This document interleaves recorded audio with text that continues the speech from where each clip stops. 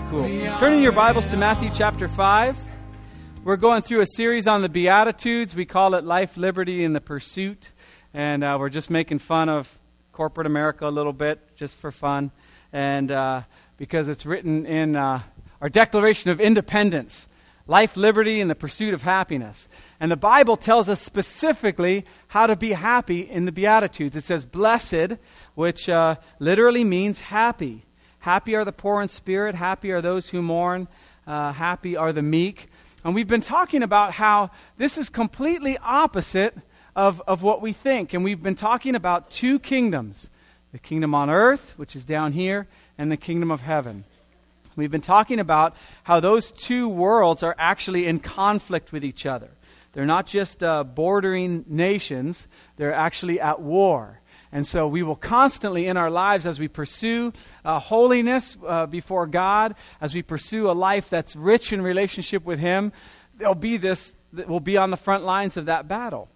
And so if you turn to Matthew chapter 5, I wanted to review a little bit of what we talked about last week.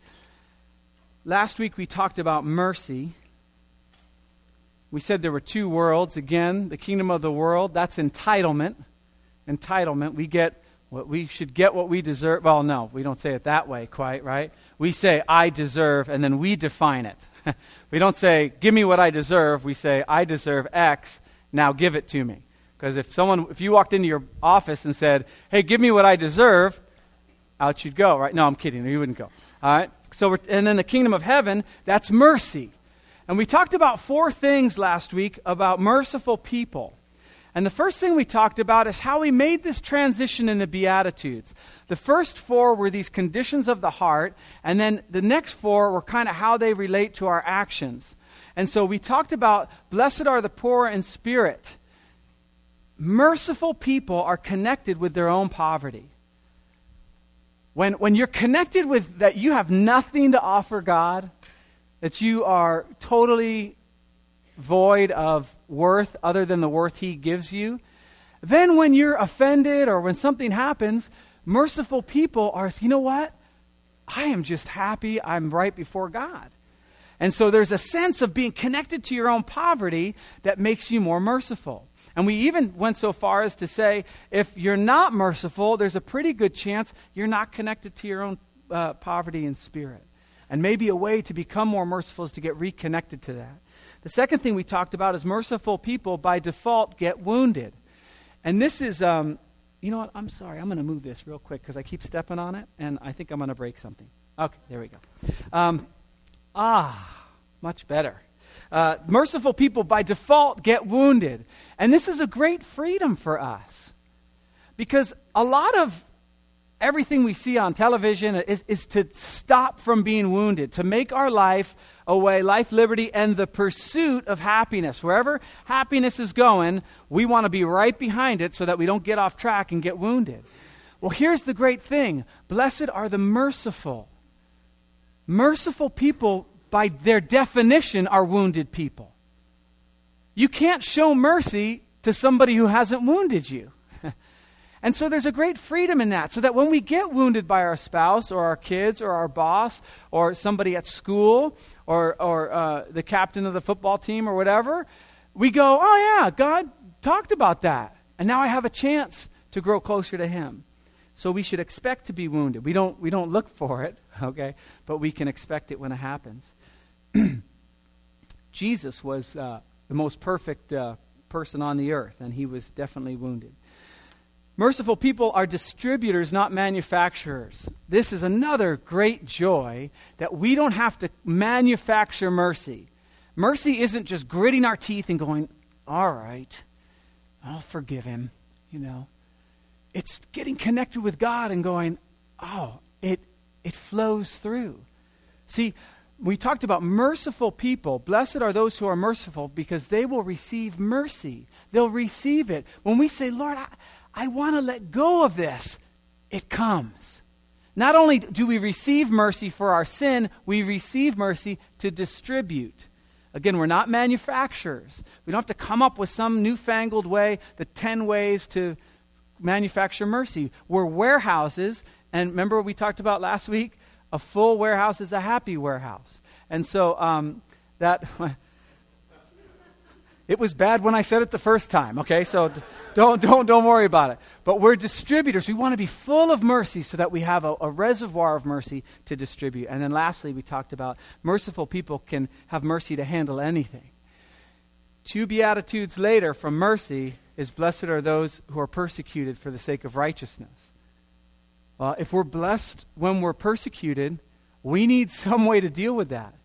Well, God gives us mercy to be able to deal with anything. Not only what we're dealing with at work or at school, but also when we enter into persecution, which I guarantee is a lot harder probably than what we're dealing with right now.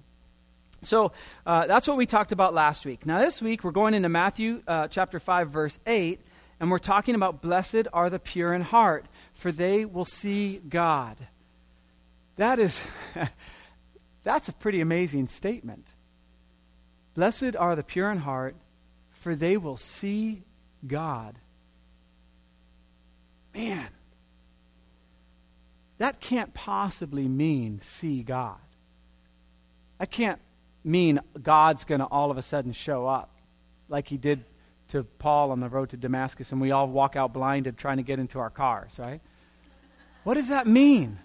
Thank you, youth. I appreciate that. What does that mean? Blessed are the pure in heart, for they will see God. Well, what I want us to understand, again, we keep talking about these two kingdoms. The kingdom of the world looks on the outside. It's on the outside. What kind of car do you drive? Are you basically a happy person? Are you this? Are you that? How's your family look? You know, all these different things that we look and we go, oh yeah, that guy's got it all together. That is totally the opposite of how the kingdom of heaven works. The kingdom of heaven says, let's see your heart. Let me take a look at your heart. Now that is a little different. That's scary. Because God's the only one who can actually see our heart. We can, but even we fool ourselves. So the kingdom of the world looks on the outside. The kingdom of heaven looks on the inside. Let me give you a couple quick verses that talk about this. The first is Deuteronomy 4:29. It says, but from there you will seek the Lord your God, and you will find him if you search for him with all your heart and all your soul. Remember we talked about when we were doing our series on worship, loving the Lord God with all our heart. That's the core of who we are. Blessed are the pure in the core of who you are, for they will see God. Yikes. The core of who I am? Oh, man. Goes on in 2 Chronicles 16:9. For the eyes of the Lord range throughout the earth to strengthen those... What happened? Oh, my little heart guy, yeah. I always forget how that's going to play out while I'm preaching, yeah. Mental note. Heart comes when I'm done talking. Okay. All right. So, for the eyes of the Lord range throughout the earth to strengthen those whose hearts are fully committed to him. Now, what does that mean? Is God just if you're not completely committed, forget it. I'm going to look around. I'm going to find someone who's completely. No. But the more committed we are, the more we want to connect with God, the more he says, yes, let's open those floodgates of my presence. And the more we do that, the more we see God. The more actually within our heart, and we're going to be talking about this all morning, how our heart is, it's going to make a big difference. The eyes of the Lord, think about that. He's looking around, ranging back and forth. He's looking for those whose hearts are fully committed to him. So what I wanted to do is talk about the heart a little bit. And I would venture that everyone, I don't know if you ever, they used to do those full body scans. They were real popular like a few years ago. I don't know if somebody got killed in one and they shut it down or whatever, and that you could find like, I didn't know I had a tumor on the back of my thigh, but I did this scan and they found it. And I don't know why, do they do those anymore? Yeah, they do? They're just not on the radio anymore, I guess. So basically what we're talking about this morning is giving yourself a full body scan. Looking on the inside. And I can't tell. I can look and say, yeah, I think he's got it pretty much together. I think she's got it pretty much together. But only the Holy Spirit and us will know whether or not we have it together.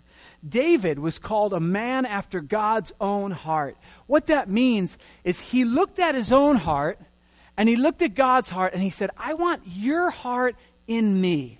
I want you to replace my heart with your heart. I want your heart. I want a heart that beats for you. At Living Spring here, we say we want a heart for the lost. We want a heart that knows somebody doesn't know Christ and is living a life without him. And we say, oh man, that's having God's heart. I want to read just a few verses. They're not up here, but it's David talking. He says, my heart is steadfast, O God. This is in Psalm 57:7. And all these verses I'm reading are in your notes in a little line there. My heart is steadfast, O God. My heart is steadfast. I will sing and make music. Psalm 9:1. I will praise you, O Lord, with all my heart. I will tell of your wonders. Psalm 19:14. May the words of my mouth and the meditation of my heart be pleasing to you, O Lord, my rock and my redeemer. Psalm 28:7. The Lord is my strength and my shield. My heart trusts in him. I am helped. My heart leaps for joy. I will give thanks to him in song. Now listen to Psalm 27:8. It's awesome. My heart says of you, seek his face. Your face, Lord, I will seek. Your heart says, seek his face. Yeah, I'm going to do that. We're going to talk about that this morning. So my mother-in-law years ago had a heart attack. Nobody saw it coming. All of a sudden, we just got the phone call. Your mom had a heart attack. Praise God, they got her to the hospital and they did all the stuff they were going to do. But there was something wrong with her heart that nobody saw. Now, maybe she had little signs of it and ignored it. You hear that mostly with men. It's like, yeah, I had tingling down the left arm, shortness of breath. I was barely able, but I didn't need a doctor, right? It's like, so sometimes there are signs. Other times, it's just, bam, clogged artery. I'm not trying to scare anybody. You guys are looking at me like, oh, there is tingling in my arm. People are running out the back. Okay?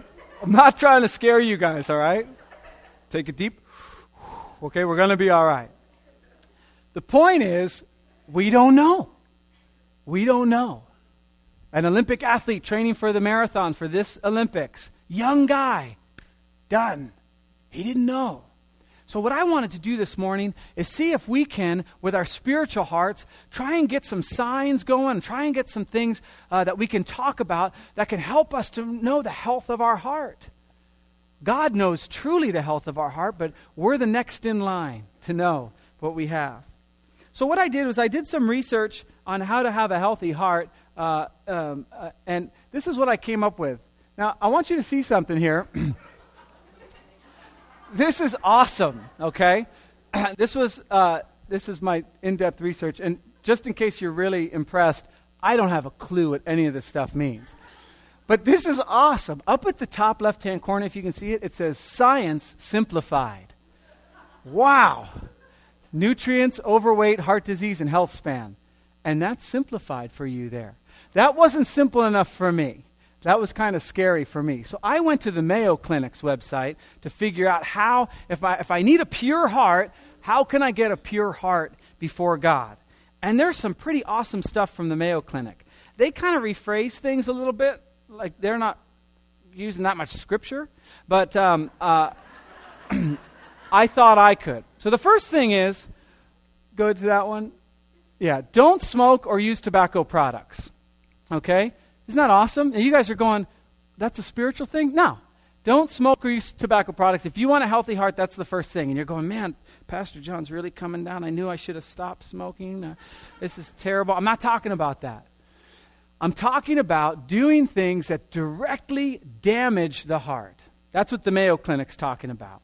Smoking has all sorts of effects on your heart. Again, if you smoke, God bless you. I hope you get over it, but we're not talking about that this morning. We're talking about things that directly damage your heart, that will disease your heart. And there are some things in the scriptures that talk about heart disease that damage your heart, that we need to just stay away from. And they're little signs for our heart that tell us if we're on the right track or not. The Bible calls heart disease hardening your heart. So you can imagine, if you think of your heart, it's a muscle. It's really amazing. The heart is unbelievably amazing. I won't get into it now because I don't have a clue what I'm talking about. But it's a muscle, and it sends all your blood throughout your body. That's all I know.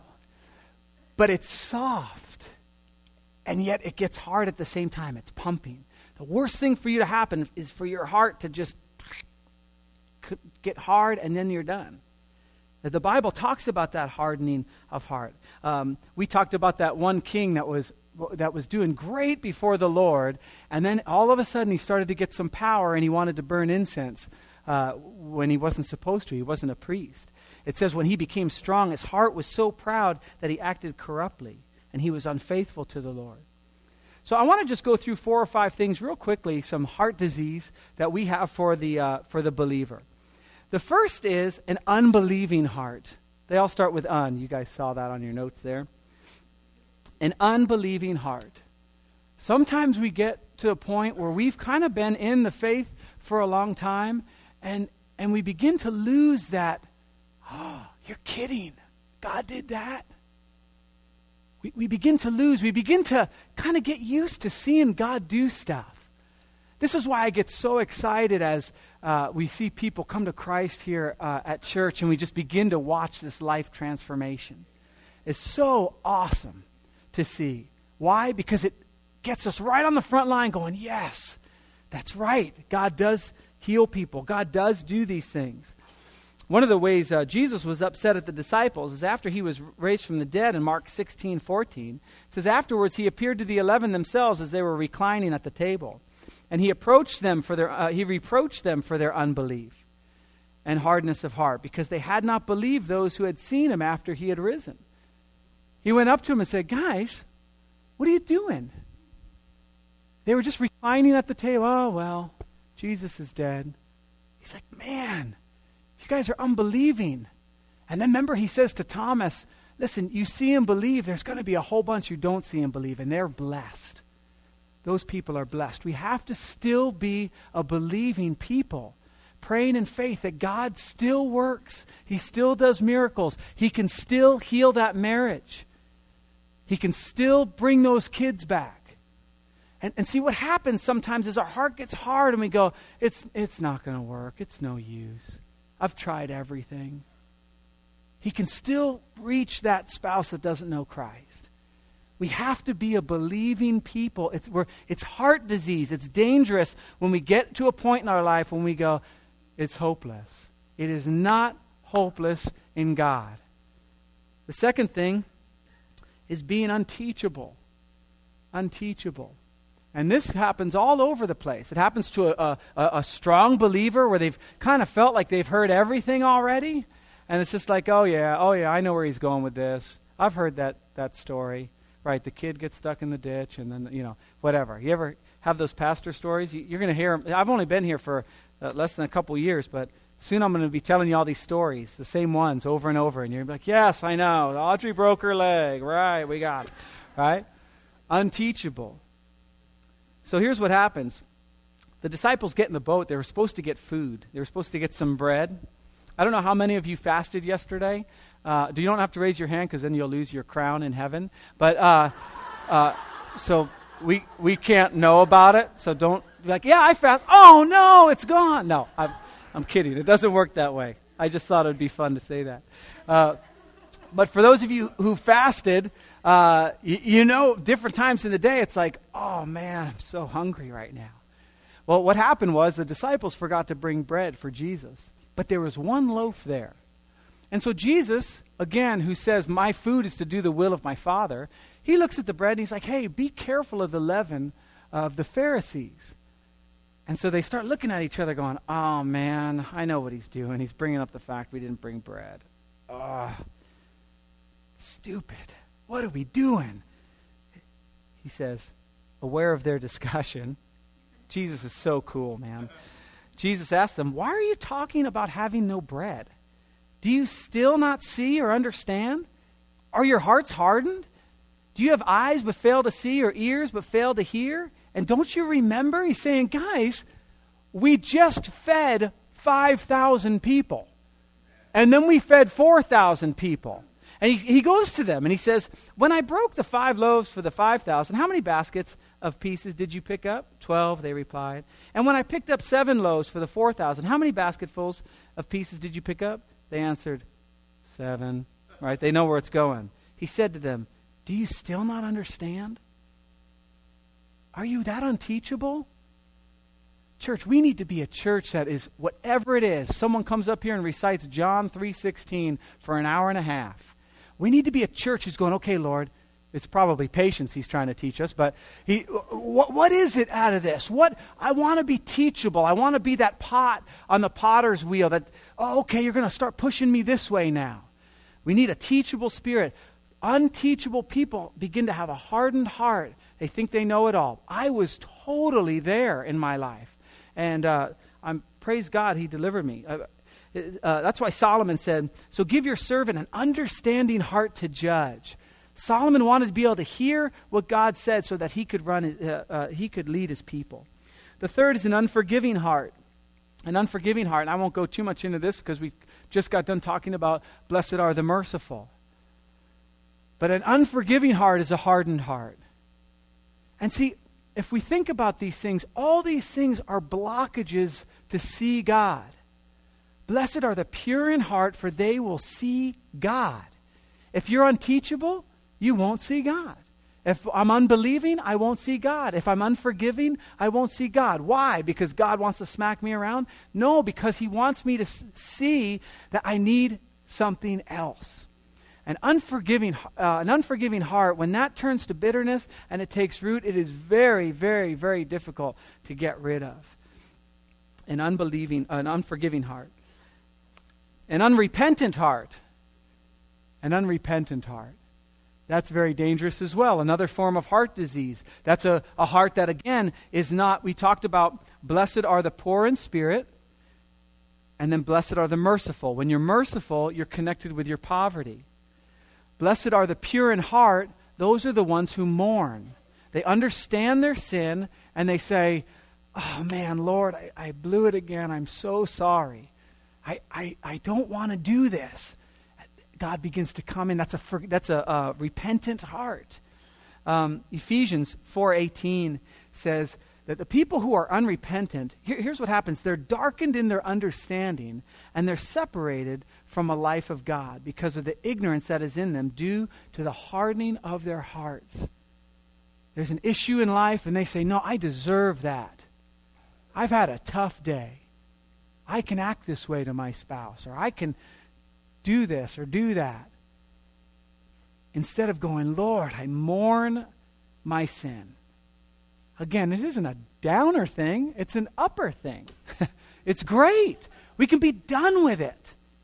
It keeps going. Having lost all sensitivity, they've given themselves over to sensuality as to indulge in every kind of impurity with a continual lust for more.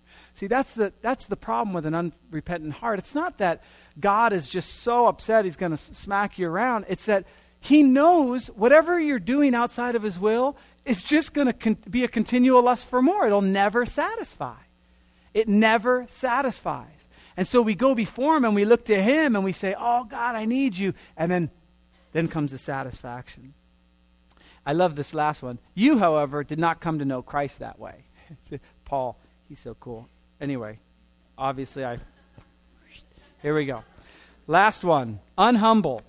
The unhumble. That's not a word, but everything started with un, and I didn't have another way to say pride with un. So unhumble is what it is, the unhumble. God looks for a humble heart. One of the ways, probably our biggest source of heart disease is pride. Pride. We're constantly thinking about ourselves, constantly looking after ourselves. My friend Don, he's got 2 boys, and every night, it's awesome that it says don't use tobacco products because they damage your heart. Every night, they pray. To them, smoking is the worst sin in the world. They pray, Lord, help people stop smoking, right? It's not, okay? It's not, okay? Pride, if you were to try to, you can't really, there's no real list, okay? I'm just saying. But what they should be praying for is when they see someone be prideful, oh no, don't do that. They see someone smoking, it's horrible. I see someone smoking, whatever. Pride, when I see pride in my own life, I pray that the alarms go off. Oh no.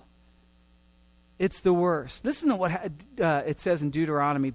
The Lord's talking and he's saying, look, observe my commands and my decrees. Stay close to me because I'm going to tell you what's going to happen. You're going to enter this land.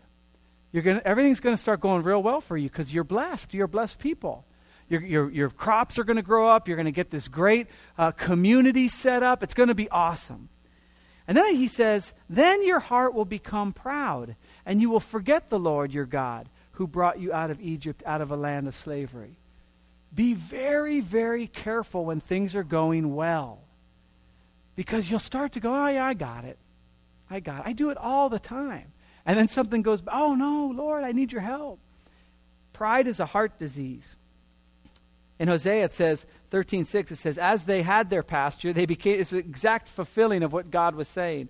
As they had their pasture, they became satisfied, and being satisfied, their heart became proud, therefore they forgot me, just like I told them. So we need to look in our own heart and say, is it hardening in any of these ways? And there's many, many more. But am I unbelieving? Do I still believe God can work miracles? Am I unteachable? Do I think I've got all my doctrine figured out? Am I unforgiving? Am I unhumble, prideful? Am I unrepentant? Those are the things we need to look at. So the first thing the Mayo Clinic tells us, no tobacco products, things that directly hurt our heart.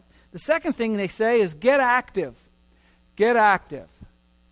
None of this is rocket science, by the way. We probably could have done this all ourselves, but this is what the Mayo Clinic says.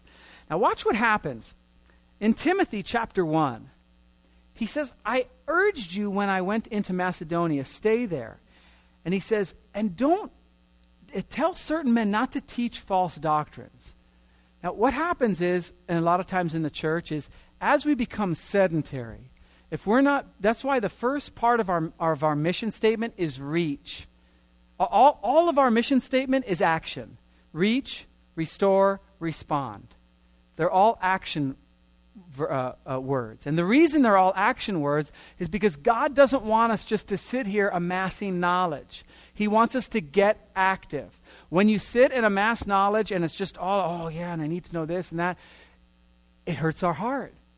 When we're active, it exercises our heart. Because what happens? We enter into the world and we begin to use these things that we've learned and we begin to get strengthened. We get injured. We get tired. All these things happen. And the Lord has to come in and say, this is what I want you to do. So Paul's telling Timothy, listen, don't tell these men not to be just sitting around doing this stuff. It says these promote controversies rather than God's work. Now we say, well, what's God's work? Here we are up here on this next slide. The goal of this command is love. Love is hard work. But that's our primary work of the church, is love, to love each other. It's not to build bigger buildings. It's not, you guys know all this. It's to love each other. That's our primary work. Now look what it says. The goal of this command is love, which comes from a pure heart and a good conscience and a sincere faith. Now look what happens. Some have wandered away from these and turned to meaningless talk. Have you ever been talking about exercise? Oh, I'm gonna start going to the gym. I'm gonna start running. I'm gonna get an exercise bike. I'm gonna get a treadmill. Next Monday, I'm gonna start working out. Right? You ever do that? I do that. Yeah, once my arm heals up, I'm gonna hit the bench again. You know? I used to bench a lot, but then I got this thing in my hypothalamus, Right? Just talking. Don't you do that sometimes in your spiritual life? Just talking about what you're going to do for the Lord. Get active. And getting active is just loving each other. It's not a big thing. We have lots of ways to get active. One of the things, I just set you guys up for this one, are 3 to 5-year-olds. need people in there. It's just as much loving each other as, having a small group. We're serving the next generation of believers. It's one Sunday a month. That's it. Everything's provided for you, except the patience. You have to provide your own. Okay? That's it. That's all it is. Get active. The goal of this command is love, which comes from a pure heart. Meaningless talk. We do not want to be believers that have all our doctrine down and we haven't applied a bit of it. We want to apply it. Weight Watchers is a pretty killer institution. As I've been around people dieting, one of the really successful ways, man, how did you lose that much weight? It's Weight Watchers. And what Weight Watchers does is they've simplified everything into a point structure. But where it really helps is these meetings. These going to the meetings and getting, good gracious.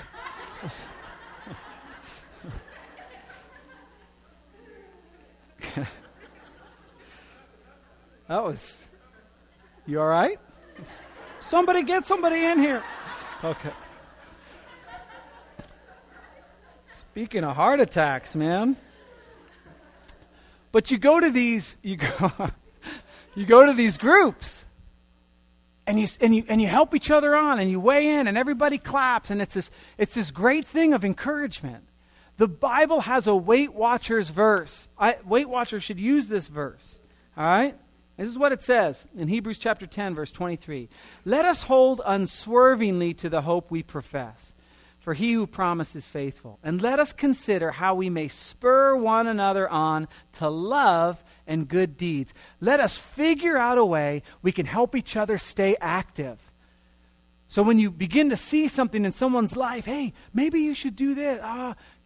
This isn't working out. Maybe there's an action that can help you out there. Let us not give up meeting together, as some are in the habit of doing, but let us encourage one another, and all the more as you see the day approaching. That would be the weigh-in day for the Weight Watchers people. As you see those days approach, I better stay on my stuff, right? Let us hold unswervingly to this hope we profess. That is a pure heart. And we consider how we can spur one another on to be active and not just sit around just talking about our faith. Yeah, I'm going to start memorizing verses. Great. Awesome. But let's figure out how we can love each other. That's the best thing. The other thing is to start out slow when you get active. So have you ever done that too? It's like, I'm going to work out Monday, and on Monday you're just like, I don't care. You're like teaching yourself a lesson for this is our youth section, by the way. Teaching yourself a lesson for the 5 months you were off. And then when you get down, you can barely pick up a glass of water. That isn't the way the Lord has us living our spiritual life. We just begin this process of getting active, and the Lord begins to breathe new life into our spiritual life. It doesn't have to be, all right, you're right, Pastor John, I'm going to lead a small group, work in the youth department, and you'll get burnt out. Just attend a small group or something like that. Thirdly, eat a heart-healthy diet. Eat a heart-healthy diet. That's the third thing we have to do to take care of our heart. Probably the best passage of Scripture of this idea of getting the right nutrients to our heart is found in John chapter 15. John chapter 15, Jesus talks about becoming part of the vine. And if you know anything about gardening or whatever, there's a vine that supplies all the nutrients to the branches. That's how I had when we did one of the services on this section of Scripture, we were talking about just how it works, that all these nutrients come up to these branches. The second you cut that branch off, it's no good. And so we need to ask ourselves, how are we nourished? In John chapter 15, verse 3, he says, you are already clean. That word is pure. I want us to get this down, because when we talk about living an active lifestyle and getting rid of all this sin, sometimes we get a little depressed that, oh man, I just can't do this. What Jesus is saying is, your Heavenly Father already sees you as clean. Okay? When we accept Christ, He has forgiven our sins. He's separated them as far as the east is from the west. Our sins are no more. But through that process, We're that morning where we come to God and we're poor in spirit, and then we mourn, and then all of a sudden we say, oh, I want to live for you. I want your heart to replace my heart. Jesus here is saying, you're already clean. You have a relationship. Here's what it says, remain in me. Let me be your source of life. Let me be the one who provides what you need. Jesus, Jesus, Jesus. It's all about Jesus. He says, I will remain in you. No branch can bear fruit by itself. It must remain in the vine. Therefore, neither can you bear fruit unless you remain in me. Our relationship with Jesus is everything. It's not a religion. We've talked about this 1,000 times. We've got to get our nourishment from him. So that's why he says, take my yoke upon you, because my yoke is easy and my burden is light. And so we continually going before him. And that was part of our fast yesterday, was so that every time we felt hungry, we went, oh, Lord, this is how I want to hunger for you. I want it so that right when I'm detached from you, oh, I feel it. And I want to be close to you. Right when something comes out of my mouth that's inappropriate, I want to go, oh, man, Lord. Why? Because we're whipping ourselves? No, because that's how we get life, our life for us. It says that you will bear much fruit. In verse 8, it says, this is to my Father's glory, that you bear much fruit, showing yourselves to be my disciples. 1 Peter 2:1 says it this way, rid yourselves of all malice and all deceit, hypocrisy, envy, and slander of every kind, and like newborn babes, crave pure spiritual milk. Babies cry for usually 3 reasons. They're hungry, they're messy, or they're tired, right? This is the same way we crave a relationship with God. We're hungry for him. And we long for him. We long for that attachment to him to go, oh. Or we're messy. And we go, Lord, I just messed myself. Spirit just flew right out of there. In a spiritual sense. I need to be cleaned up, right? It's a horrible word picture, but it really is a good one. It really is a good one. Or we're just tired. We're saying, Lord, I need you. I need your peace. I need your presence. It's the same thing with us. Hebrews puts it a different way. Says, forget about the milk. He's given a different word picture. For a baby, all they can have is milk. So Peter's giving this idea of, hey, go for God with all you have. Everything that he has. The thing that you need, God's got. In Hebrews, it says, anyone who lives on milk, being still an infant, is not acquainted with the teaching about righteousness, but solid food is for the mature. Eat a heart healthy diet. Where are you in your spiritual life? Figure it out and go, man, Lord, what can I do to get nourished by you? What's the best way to get into your word? What's the best way I can learn? For some people, it's books. Other people, it's some other pastors' podcasts other than your own. That's great. Get on the internet. Listen to a whole bunch of different people. Fourthly, get regular health screenings. That's the Mayo's Clinic 4th one. Get regular health screenings. Psalm 26:2 says this, test me, O Lord, and try me. Examine my heart and my mind. Test me. Have you ever gone in for a bunch of tests? One time I thought there was something wrong with my heart. And so I went in and they put all these things on me, and which was cool, except if you have as much hair on your body as I do, it's not the putting on that's the real problem. That's fine. It's the taking off, right? And so what they do, they put all these sensors on my heart and all these different things, and there was a little monitor there. And it just went, they printed it out. It's the same thing with God. Put sensors all over me and look at it and go, oh man, there might be a problem here. Regular health screenings. Go before the Lord and say, Lord, I want to have a pure heart. Show me if there's any place in me that's going to cause me a spiritual cardiac arrest. 2 Corinthians 3:5 says, examine yourselves.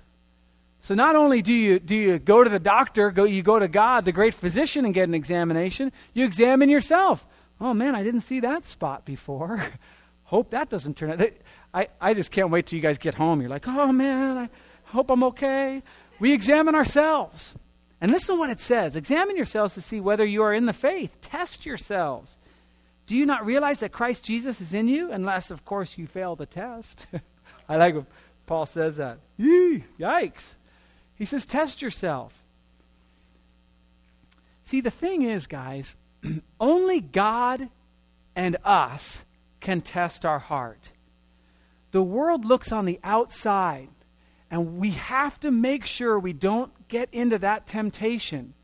Because when I look at the outside, what the temptation is to look at the cup next to me and go, yep, I'm cleaner than that one. Cool. And then that cup goes, oh man, he's pretty clean. But I'm cleaner than that one. And soon, the lowest common denominator becomes what we're looking for. Who's the lowest so we can be better than them? God comes along and says, hey, here's the cleanest cup in the world. It's my son. Go get him. It's a little different. Jesus was going off on the Pharisees on these woes. And he's telling woe to them. He says, woe to you teachers of the law, you hypocrites. In Matthew 23:27, it says, woe to you teachers of the law and Pharisees, you hypocrites. Hypocrite is a Greek word. The Greek word literally means poser. You poser. That's a new. Every time you see hypocrite, it means poser.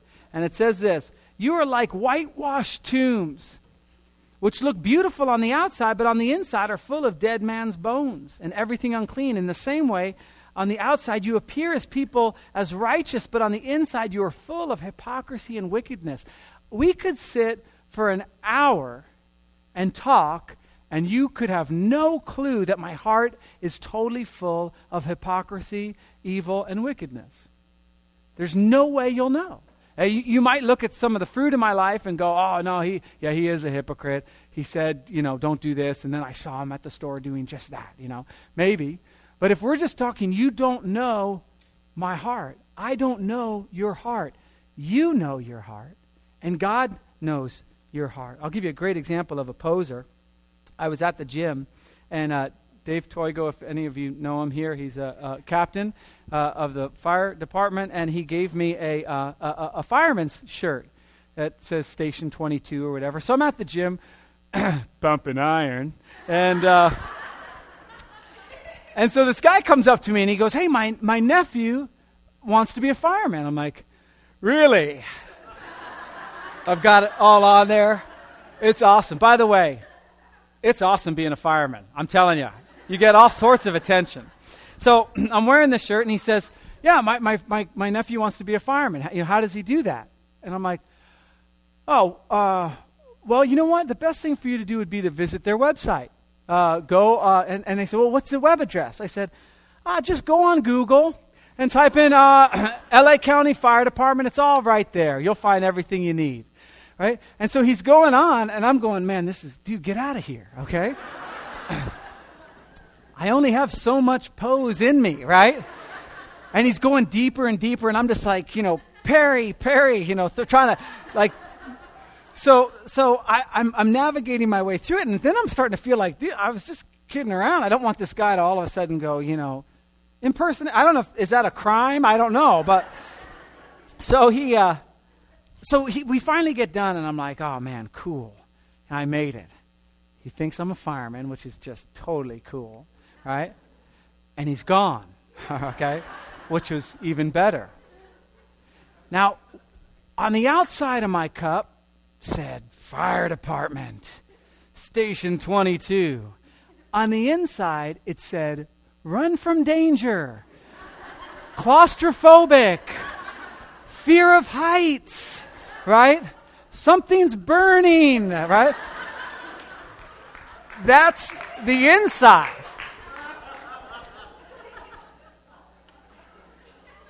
Only I knew that. Until I got to the curling machine, he said, oh, one last question. Where are you stationed at, right? And I went, I'm a pastor in Garden Grove. And so then he went back to the conversation. Did he ever lie to me? No, I guess he never did. So it worked out okay. I told him I was a pastor at the Crystal Cathedral, so it worked out great. I'm kidding. Here's my point, guys. Here's my point. in our Christian faith, sometimes even we get consumed looking on the outside. And again, that's the world looks at that.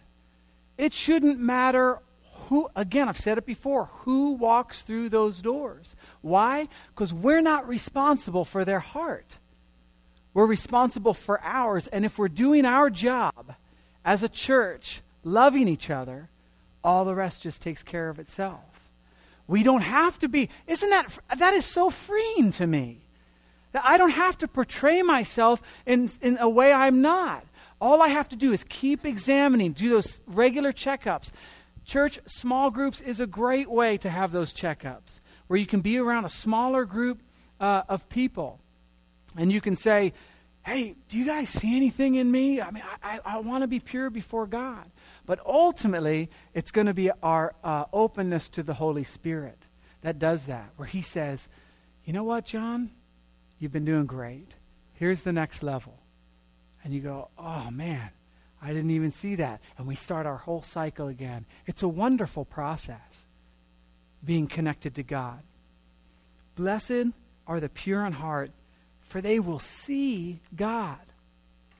I don't know about you, but I want to see more and more and more of God in my life. The only way that's going to happen is for me not to display religiousness better or do things that people go, oh, great, or the church grows or whatever. It's going to be to examine my own heart with the Holy Spirit going, if you see any hurtful way in me, let me know. Create in me a clean heart.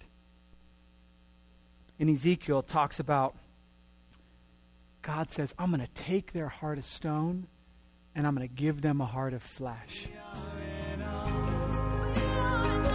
We are in love.